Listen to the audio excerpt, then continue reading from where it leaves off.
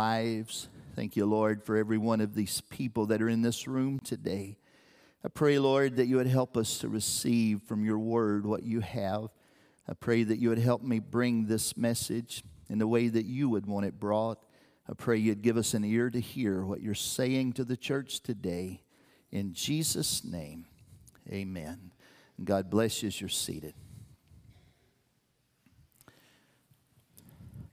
I don't have to stand here in front of y'all this morning and talk to you about what's going on in the world.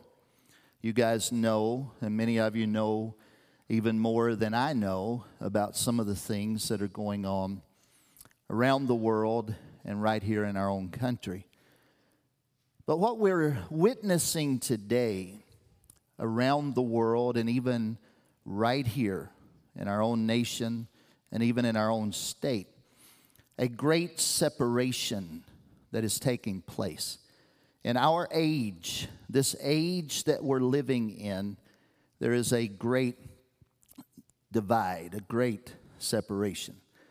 You can use the word diverging. The word diverging just means moving in different directions or drawing apart. Today, common ground is hard to find.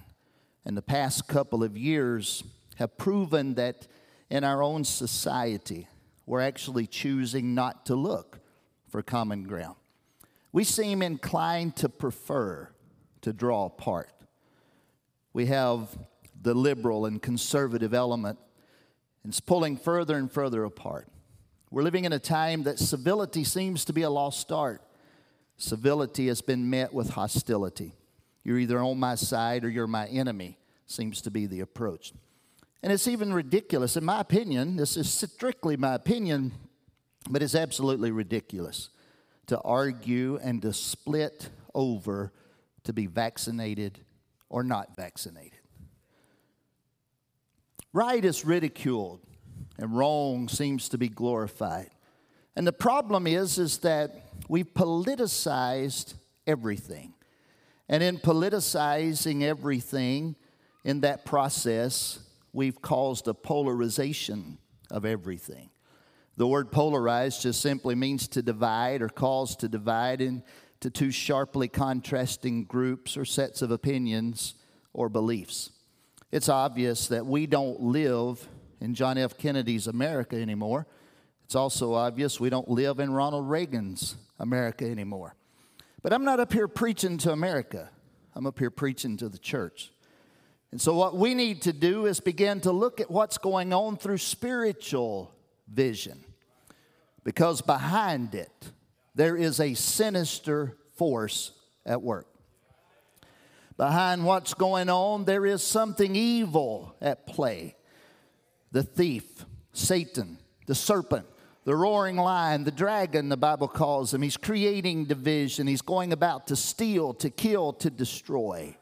And he's seeking, as Peter writes to us, seeking whom he may devour.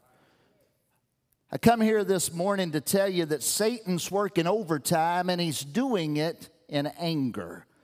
The Bible tells us in Revelation chapter 12, verse 12, "Therefore rejoice, ye heavens, and ye that dwell in them. Woe to the inhabitants of the earth and of the sea, for the devil is come down unto you, having great wrath, because he knoweth that he hath but a short time." He is working in anger. He's working overtime because he knows that he's limited. I want to tell somebody something this morning. He's not infinite. He's limited. He's not in control. He has to answer to Jesus, the King of Kings and the Lord of Lords. Furthermore, he knows his defeat is imminent, and that's why he's working so hard, and that's why he's working overtime. He knows what's coming for him because the Bible is plain about it.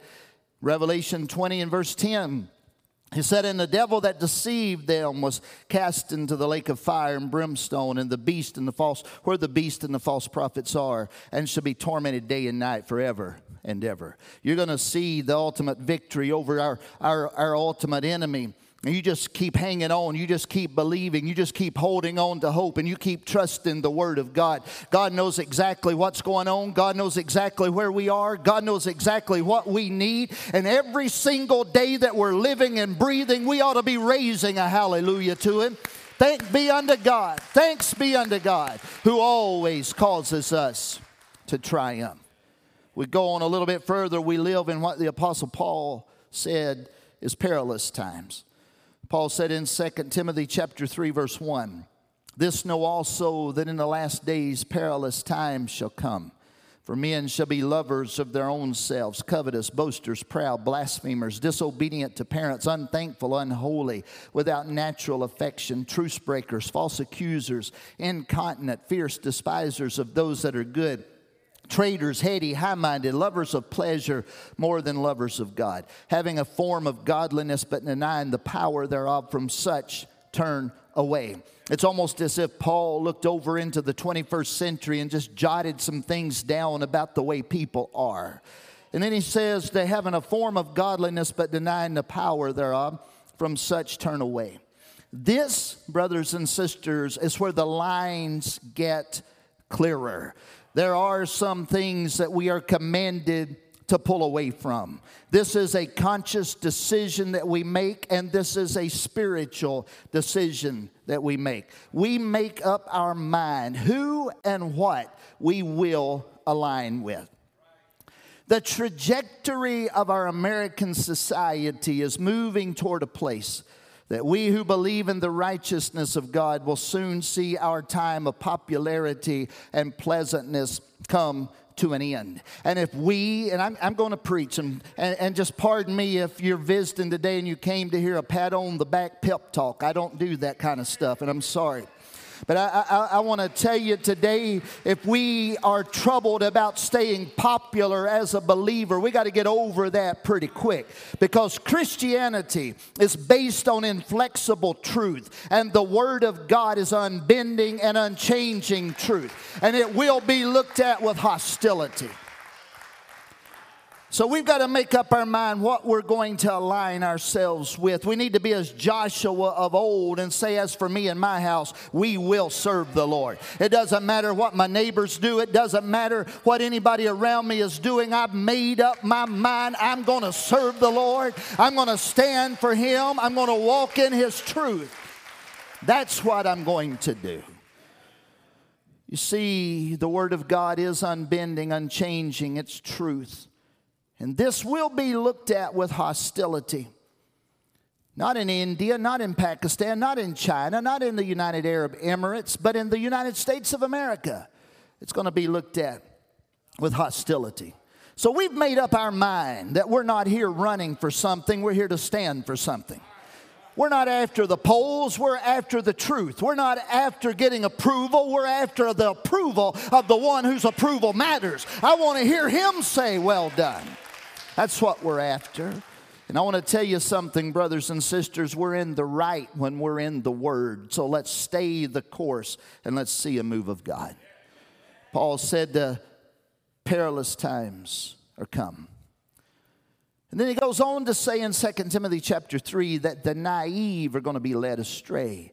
The insincere are going to miss the way, and the self-seeking, they're going to go the wrong way.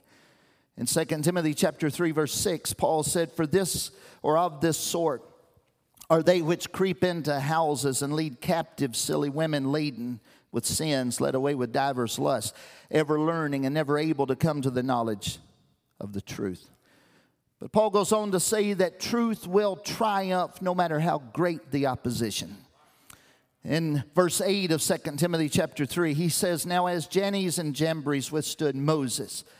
You're not going to find these two names over in the Old Testament, so don't go to Exodus, Leviticus, Numbers, Deuteronomy and looking up for Jannes and Jambres. These two names are handed down through Jewish oral tradition. And Paul's writing to a group of people that knew what he was talking about, these magicians in Pharaoh's court that had withstood Moses.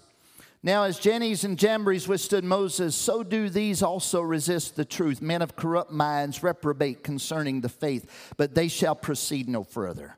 For their folly shall be manifest unto all men, as theirs also was. Let me just remind you, because you're living for truth and it seems like that untruth is prevailing, don't give up, because truth will prevail. Truth will triumph. So stand. In 2 Timothy chapter 3, verse 10, but thou hast fully known my doctrine, manner of life, purpose, faith, longsuffering, charity, patience, persecutions, afflictions, which come unto me at Antioch, at Iconium, at Lystra, the persecutions I endured. But out of them all the Lord delivered me. Yea, and all that will live godly in Christ Jesus shall suffer persecution, but evil men and seducers shall wax worse and worse, deceiving and being deceived. And the remedy to that is the next verse. He said, but continue thou in the things which thou hast learned and hast been assured of, knowing of whom thou hast learned them, and that from a child thou hast known the holy scriptures, which are able to make thee wise unto salvation through faith which is in Christ Jesus. All Scripture is given by inspiration of God and is profitable for doctrine, for reproof, for correction, for instruction in righteousness, that the man of God may be perfect, thoroughly furnished unto all good works. Now, I started out in Psalm 119 and 2 Peter chapter 1. And in those two passages, those three verses of Scripture, there's three things that come to our attention that we focus on. Number one is the Word of God. Number two is we have that. Number one, a word from God. And number two, we have a call from God. And number three, we have entrance into the kingdom of God. So the word said in Psalm 119, 130, the entrance of thy words giveth light. It giveth understanding unto the simple. In 2 Peter chapter 1, verse 10 and 11, wherefore the rather, brethren, give diligence to make your calling and election sure. For if you do these things, you shall never fall. For so an entrance shall be ministered unto you abundantly into the everlasting kingdom of our Lord and Savior, Jesus Christ. I started out by addressing divergence.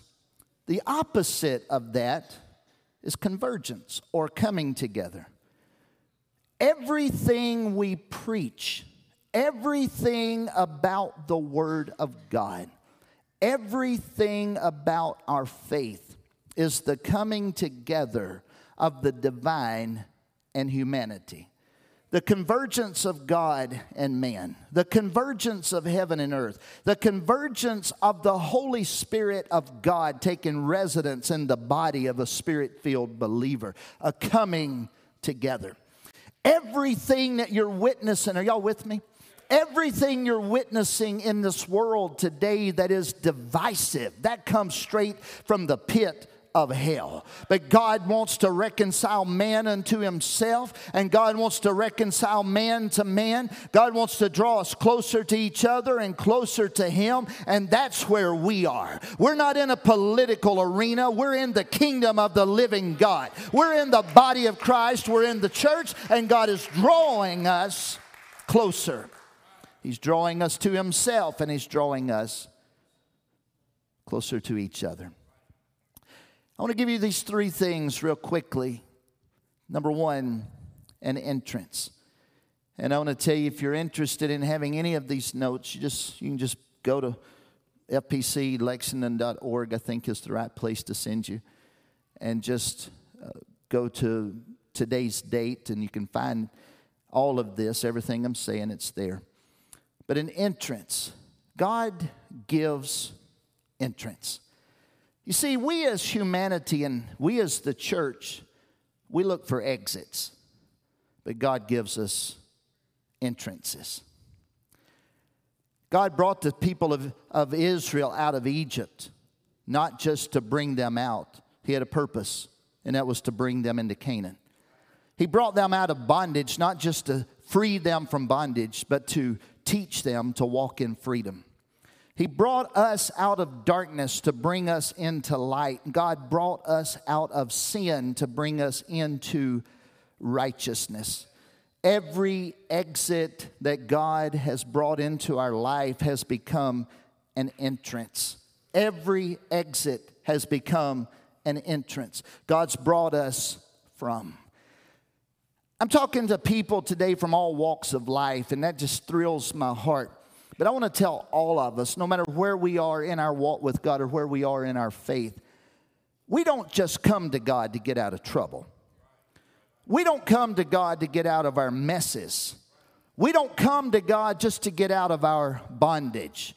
God does get us out. That is without a doubt. But if our mindset is God is a great big get me out, then we're going to be missing out. God is not just about getting us out. We weren't just given an exit, we were given an entrance. And every exit He's given has become an entrance to something greater. Man, I feel that. Every exit He's given has become an entrance to something greater. I walked out of sin's grave to enter into life with Him. I walked out of Satan's hold to enter into life in Jesus' freedom. I walked out of darkness to enter into a light that I can't even begin to explain. We're no longer looking for God to just get us out of it. We're looking for Him to bring us into it. He brought us into life in Him. And we're not here acquiescing, we're here to advance. We're not bowing out, we're stepping up. And we've abandoned the old and we're accessing the new. The Word of God declared, God made this declaration, the psalmist did in Psalm 119 verse 130. The entrance of thy words giveth light. It giveth understanding unto the simple. We cannot know God by the logic of reason.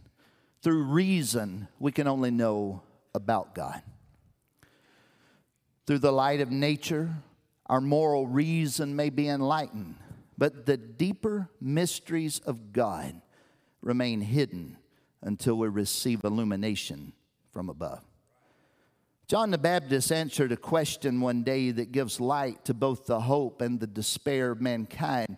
When John was preaching and they were wondering, they wanted an explanation of his ministry. And John tells them, I'm not the Messiah, I'm the forerunner of the Messiah.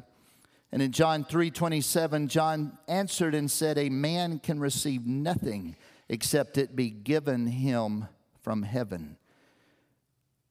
So bottom line is I have nothing without the Lord, but I have everything when I have Him. Light will come if we desire it. Light will come if we seek it. And light will come if we yield to it. But the truth of the matter is men have chosen darkness over light. And men have chosen traditions of man over truth from God. John was speaking of spiritual truth, divine truth. And divine truth of the nature of the Holy Spirit can only be received by spiritual revelation. The entrance of thy word gives light, the psalmist said. It gives clarity, it gives direction. The entrance of thy word gives understanding to the simple. It gives instruction, it gives transformation, transformed by the renewing of the mind. And when the word penetrates the life and the entrance of the word of God brings light into a life, our attitudes change. And as a result of our attitude changing, our actions become different. The mindset is made new and the living is made new as a result of the mindset being changed. That's the power of the word of God. The word declared. And then it goes on, the next text that I read to you is in 2 Peter. The Spirit empowers. In 2 Peter chapter 1, verse 1, look at this closely with me, and I don't want to bore you, but I love breaking down Scripture. 2 Peter chapter 1, verse 1, Simon Peter, a servant, apostle of Jesus Christ, to them who have obtained like precious faith with us through the righteousness of God and our Savior, Jesus Christ. Grace and peace be multiplied unto you through the knowledge of God and of Jesus our Lord, according as His divine power hath given unto us all things that pertain unto life and godliness, through the knowledge of Him that hath called us to glory and virtue, whereby are given unto us exceeding great and precious promises, that by these ye might be partakers of the divine nature, having escaped the corruption that is in the world through lust. Look at it real closely. Peter talks about his divine power. That's not human futility. That's not mankind achieving greatness. It's the power of the Holy Ghost. It's the power that raised Jesus Christ from the dead. It's the power of God. His divine power, the Bible says, has given us all things that pertain unto life and godliness. And as we grow by the Spirit and by the Word and the knowledge of Jesus Christ, it's just going to get better and better and better. Do you believe that? And then he goes on to say we've been called.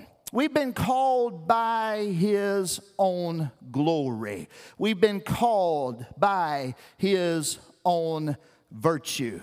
We've been given very great and precious promises. The old song said, every promise in the book is mine. Every chapter, every verse, every line. Do you believe that today? The Word of God tells us, and Jesus made this statement in John chapter 1 and verse 10. He was in the world. The world was made by Him, and the world knew Him not. He came unto His own, and His own received Him not. But as many as received Him, to them gave He power to become the sons of God, even to them that believe on His name, which were born not of blood, nor of the will of the flesh, nor of the will of man, but of God.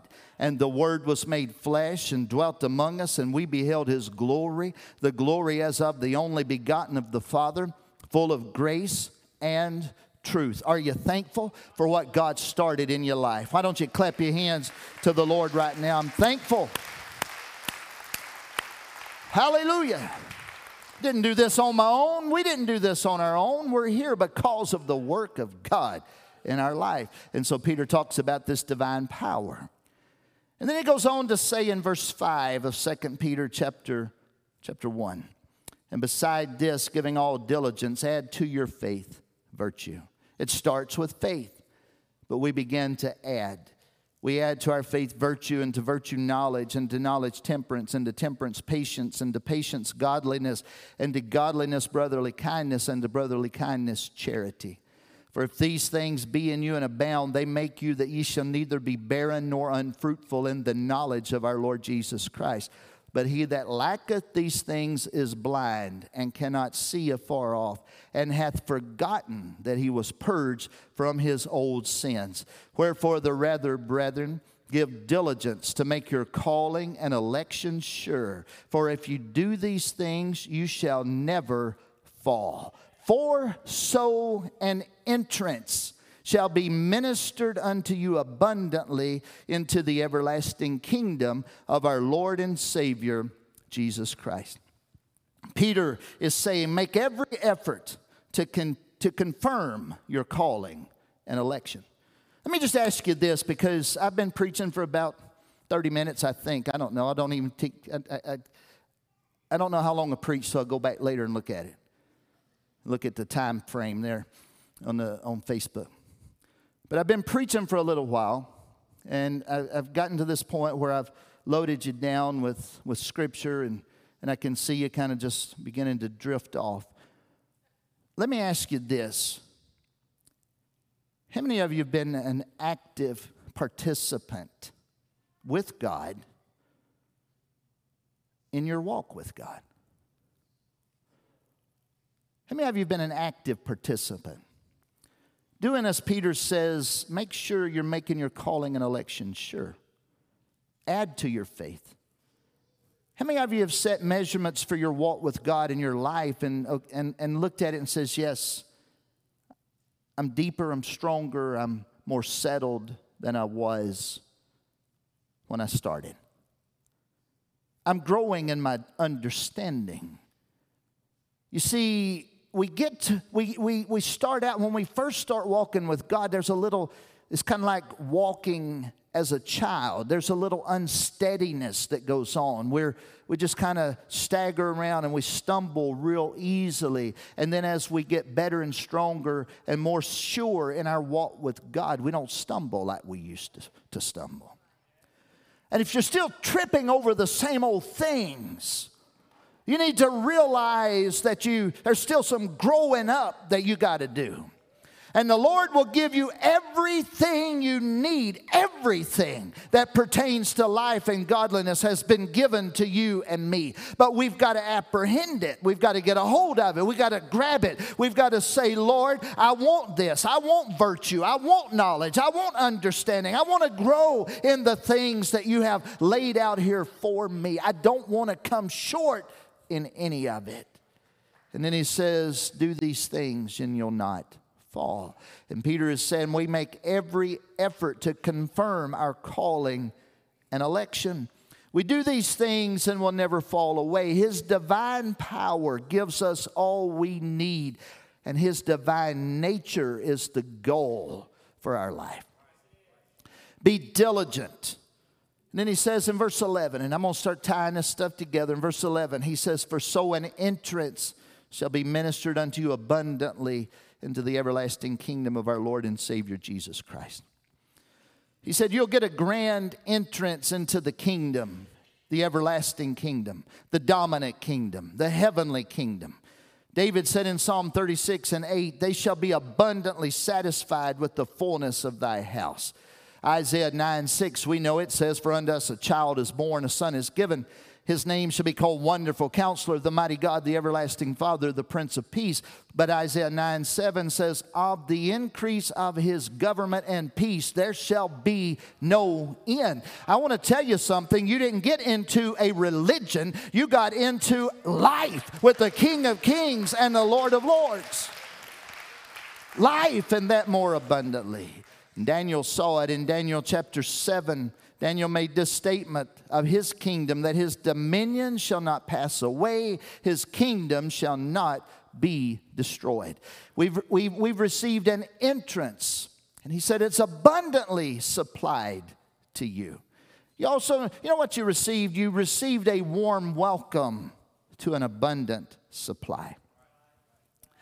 I love the story of the prodigal there in Luke chapter 15 when Jesus was telling that story about the young man that came to his dad and said, Dad, will you go ahead and give me my inheritance so that I can just live it up while I'm young? And he took his inheritance, he went off and he wasted his substance on riotous living.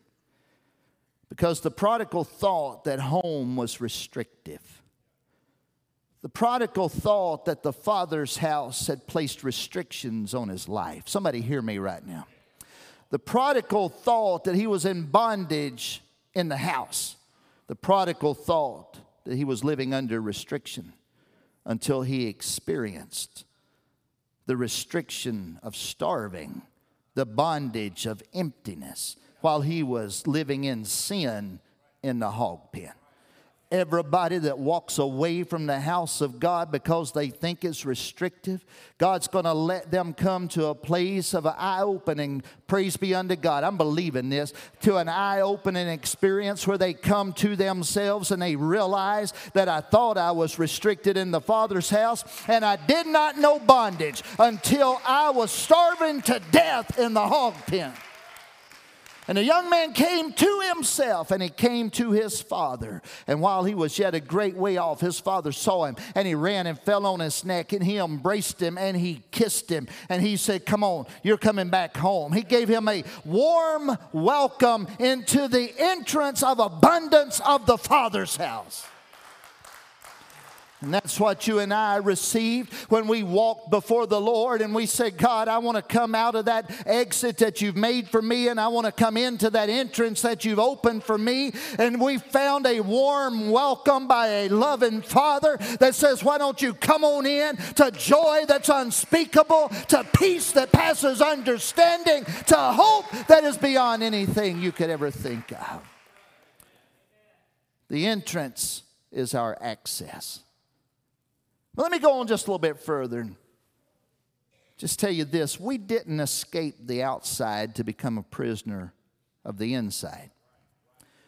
We didn't have hell's hold pardon on our lives so we could live in house arrest in the church. A lot of people feel like, man, I'm on house arrest. I'm walking around with this Holy Ghost ankle bracelet. I got this monitor on me. I got to be checked in on by the pastor every so often. I'm living here in a place of restriction. Religion is restrictive, but life in the Spirit is absolute freedom. If Jesus makes you free, you're free indeed. Why don't you go find that one that's losing everything because meth has got a stranglehold on them? Ask them who's in bondage. Why don't you find somebody that's sleeping around just to pay for their drug habit? Ask them who's in bondage. Find somebody that's living from the bottle to the bottle. Ask them who's in bondage. Find somebody who's in over their head and can't see a way out. Ask them about bondage. If Jesus made you free, you're free indeed. You ought to clap your hands to him right now. He that the Son makes free is free indeed. And Jesus made that statement in John 8:31. He said to the Jews which believed on him, if you continue in my word, then ye are my disciples indeed. If you continue in my word, you're my disciples. And you shall know the truth, and the truth shall make you free. And they answered him and said, no, sir, Lord, we're religious. Yes, Lord. We never were in bondage to any man.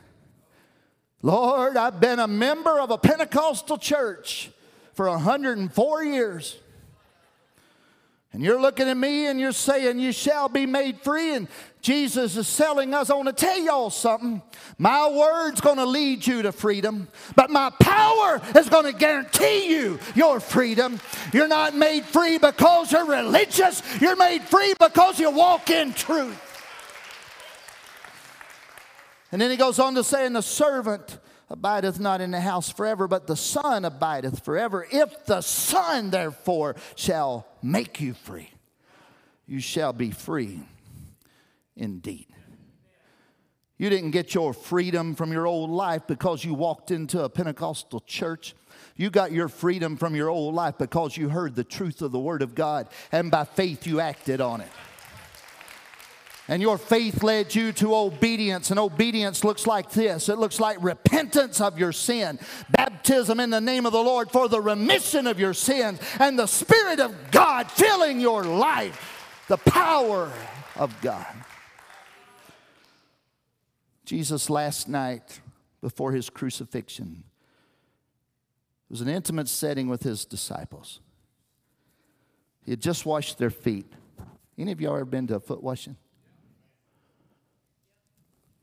Some of y'all looking at me blank face. Used to do it all the time. We haven't done one in a long time, and I've talked about it 3 times lately. I've got this whole congregation shook up. Foot washing. You know, that's where generally men with men. And it's just a real humbling experience. You kneel down and you wash your brother's feet. Jesus just got through washing their feet. It was Passover. He told them some troubling words. He said, I'm going to walk into something you can't follow me into. That same setting, he indicated that one of you is going to betray me and one of you is going to deny me. And they were troubled in their heart because they couldn't understand. And Jesus said, let not your heart be troubled. You believe in God, believe also in me. In my Father's house, in John 14:2, are many mansions. If it were not so, I would have told you. I go to prepare a place for you. Jesus goes on in verse 23, and he answered and said unto him, if a man love me, he will keep my words, and my Father will love him, and we will come and make our abode with him. He made that statement in John 14:2, in my Father's house are many mansions. And then in verse 23, he said, we will make our abode with him. When this was written, when it was stated, both the word mansion and the word abode were the same word. It was translated into English. One word was mansion, one word was abode. Mansions sounds a lot more fancy. Abode, I mean, that just sounds like a tent. But the word mansion and the word abode both just indicate a residence or a room or a dwelling. It could even be used as an apartment. He said, in my Father's house are many rooms, or a place of dwelling. But then he said in verse 23, when the Spirit comes, my Father and I will make our abode in you. Spoken of the Lord making the believer his place of dwelling. Jesus spoke of things with that one word of us living in him and of him living in us. Jesus was about to face at this hour prayer so intense that he was going to sweat blood, betrayal by one of his own. He was going to face trial, scourging, mocking, crucifixion, and death. And everything he was doing was to include them and us into his purpose. A lot of people have looked at that scripture, in my Father's house are many mansions, and I don't want to mess with your theology. I taught this Wednesday night, and I'm not going to reteach it. I don't want to mess with your theology. But when he said, in my Father's house are many mansions, on that night that was about to rock the universe, that was set in motion a major defeat to the spirit world, and it was going to bring the greatest victory that humanity had ever known, Jesus was not talking about real estate or structures. When facing a major battle, he was not talking to his disciples to get them to focus on material things. A lot of people have in their mind when they hear that word, in my Father's house are many mansions, they're thinking about a 10-acre estate with a 5,000 square foot palatial home on it. But he said, in my Father's house are many rooms, many dwellings, many apartments, many places to dwell. It's a dwelling. And he used the expressions in and are that denotes that even right now. And he says, I go to prepare a place for you, becomes clearer when he begins to talk about that I am the way, the truth, and the life, and no man cometh to the Father but by me. Because what Jesus was about to do was making it to where we could live in him and him live in us. He was wanting to give us an entrance into his life. And we look at John chapter 14 as an exit scripture that we're going to get out of here. And we are. We have heaven to look forward to and heaven to gain. But he says, I want you to be where I am. That where I am, there ye may be also. Where I am is occupying at this time. There ye may be also is being there where he is. That was Jesus' prayer for the church. In John 17 and verse 20, he said, neither do I pray for these alone, but for them also which shall believe on me through their word, that they may be one as thou, Father, art in me, and I in thee, that they may be one in us, that the world may believe that thou hast sent me. And the glory that you gave me I've given them, that they may be one even as we are one. I in them and thou in me, that they may be made perfect in one, and that the world may know that thou hast sent me, and hast loved them as thou hast loved me. Father, I will that they also whom thou hast given me be with me where I am, that they may behold my glory which thou hast given me, for thou lovest me before the foundation of the world. I will that they, talking about us, be. That's right where I am. That's existing where I am. With, that's in company. Me is a first person word. Where is it? Whichever spot. I am means where he is at this moment. In other words, he wants us to live in him and him to live in us. You see, Jesus is letting us know that what he did, his purpose was not just about for him to accomplish his purpose, but that his apostles, his disciples, and us will be included in him. He's going to make a place for them. Going back to the music. So we don't need to be looking at John chapter 14 as an exit of leaving this world only, because it's an entrance into something that humanity had never known. When Jesus died, the veil in the temple was rent in twain. It was ripped from top to bottom.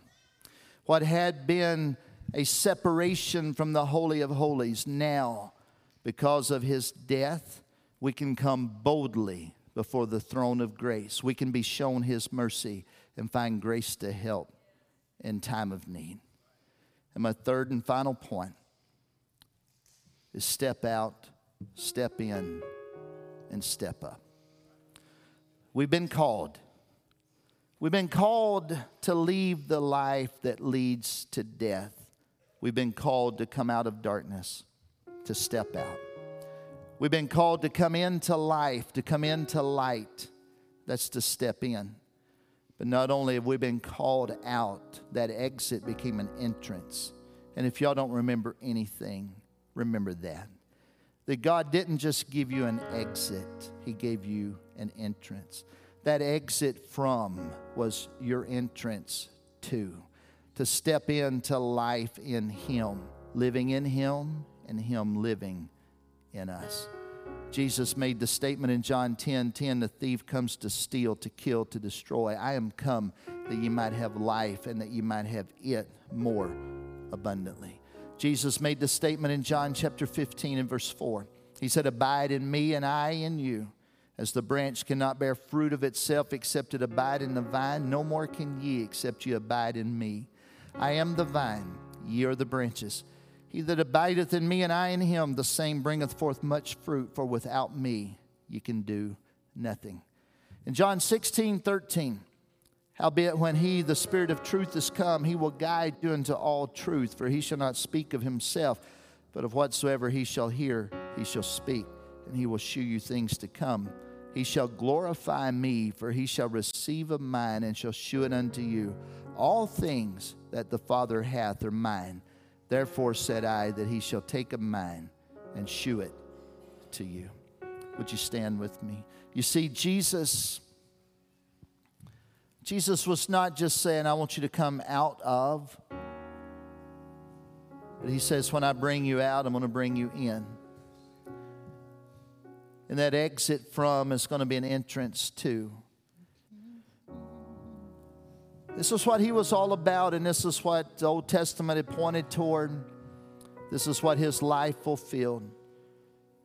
His accomplishment was seen in his death, his burial, his resurrection. Jesus' final words before he ascended into glory were Acts 1:8. He said, but ye shall receive power. After that, the Holy Ghost has come upon you, and you shall be witnesses unto me both in Jerusalem, Judea, Samaria, and unto the uttermost part of the earth. They gathered themselves together and they waited on that promise.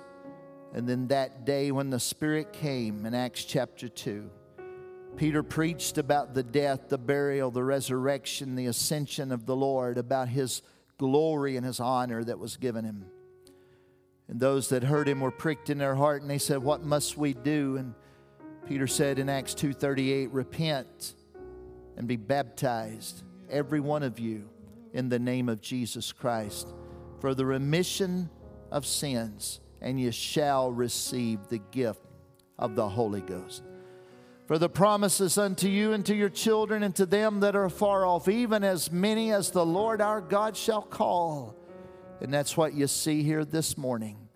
You see those that are still believing what Peter preached on that day of Pentecost.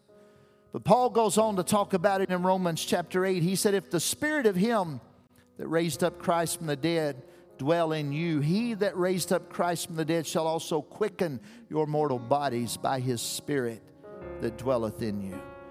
And he goes on to say in verse 14, for as many as are led by the Spirit of God, they are the sons of God. For you have not received the spirit of bondage again to fear, but you have received the Spirit of adoption, whereby we cry, Abba, Father. For the Spirit itself beareth witness with our spirit that we are the children of God. And if children, then heirs, heirs of God, and joint heirs with Christ, if so be that we suffer with Him, that we may also be glorified together. The song that they just sung right before I stepped up here to preach, that I am a walking, living, breathing, moving, hallelujah. I get the words mixed up. But that's exactly what you and I, as Spirit-filled believers, are. And if you have not known that, that's God's will for your life. God wants you to know Him in the power of the Holy Ghost. He wants you to know Him living in you and you living in Him. You know, this is not one of those churches that if you come up here at the end of this message in a minute and shake mine or one of the other pastor's hand or the bishop's hand, shake our hand and say, I want to be a member of the church because I'm convinced by your words that this is what I need to do. Because if you have to be talked into something, you can leave here and not even make it to Zaxby's, and somebody can talk you out of it. If you're talked into being saved, you can be talked out of being saved. But if you have an experience with God, the old folks used to say, I know that I know that I know. If you have an experience with God, the Spirit itself beareth witness with our spirit that we are the children of God. You have an experience with God, you can walk out of here and face hell wide open and stand firm in what God has done in your life and say, I know, not because I've been talked into it, but because I've got the Spirit of God dwelling in my life.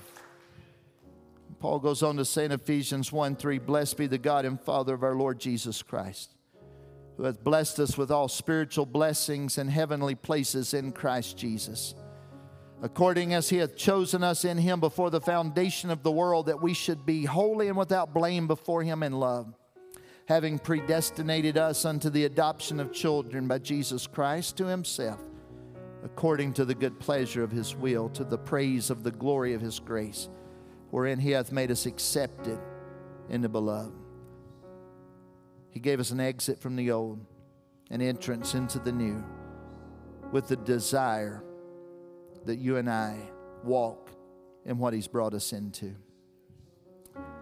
Ephesians 2, the God who is rich in mercy for His great love wherewith He hath loved us, even when we were dead in sins, hath quickened us together with Christ. By grace are you saved, and has raised us up to sit together and made us sit together in heavenly places in Christ Jesus, that in the ages to come He might shew the exceeding riches of His grace and His kindness toward us through Christ Jesus.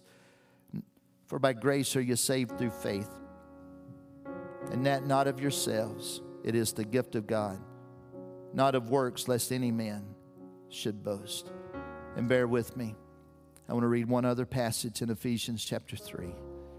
Paul said, to the intent that now unto the principalities and powers in heavenly places might be made known by the church the manifold wisdom of God, according to the eternal purpose which He purposed in Christ Jesus our Lord, in whom we have boldness and access with confidence by the faith of Him. Jumping down to verse 17, that Christ may dwell in your hearts by faith, and that ye, being rooted and grounded in love, may be able to comprehend with all saints what is the breadth and length and depth and height, and to know the love of Christ which passeth knowledge, that ye might be filled with all the fullness of God. Now unto Him that is able to do exceeding abundantly above all we can ask or think, according to the power that worketh in us, unto Him be glory in the church by Christ Jesus throughout all ages, world without end. Amen. Bow your heads with me. The psalmist said it. The entrance of thy words giveth light. It giveth understanding to the simple.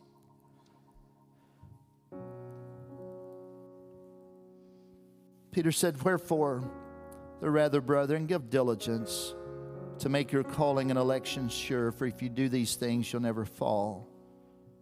Because what you're doing and entrance is ministered unto you abundantly into the everlasting kingdom of our Lord and Savior, Jesus Christ. He gave us an exit, but that exit became an entrance. That exit from the old was an entrance to live in the new. God's been showing some of y'all the exit. That's why I wanted you to bow your heads for a moment. God's been showing some of you the exit, and God has been revealing to some of you the entrance. God's Spirit is pulling on your heart, and it has been. And just as John the Baptist made that statement there on that Judean wilderness side, these things that we've received are revelation from the Lord. There's a pull on your heart that you need to yield to this morning. And you can't stay where you are and get to where He wants you to go. I want you to pray with each other right now, because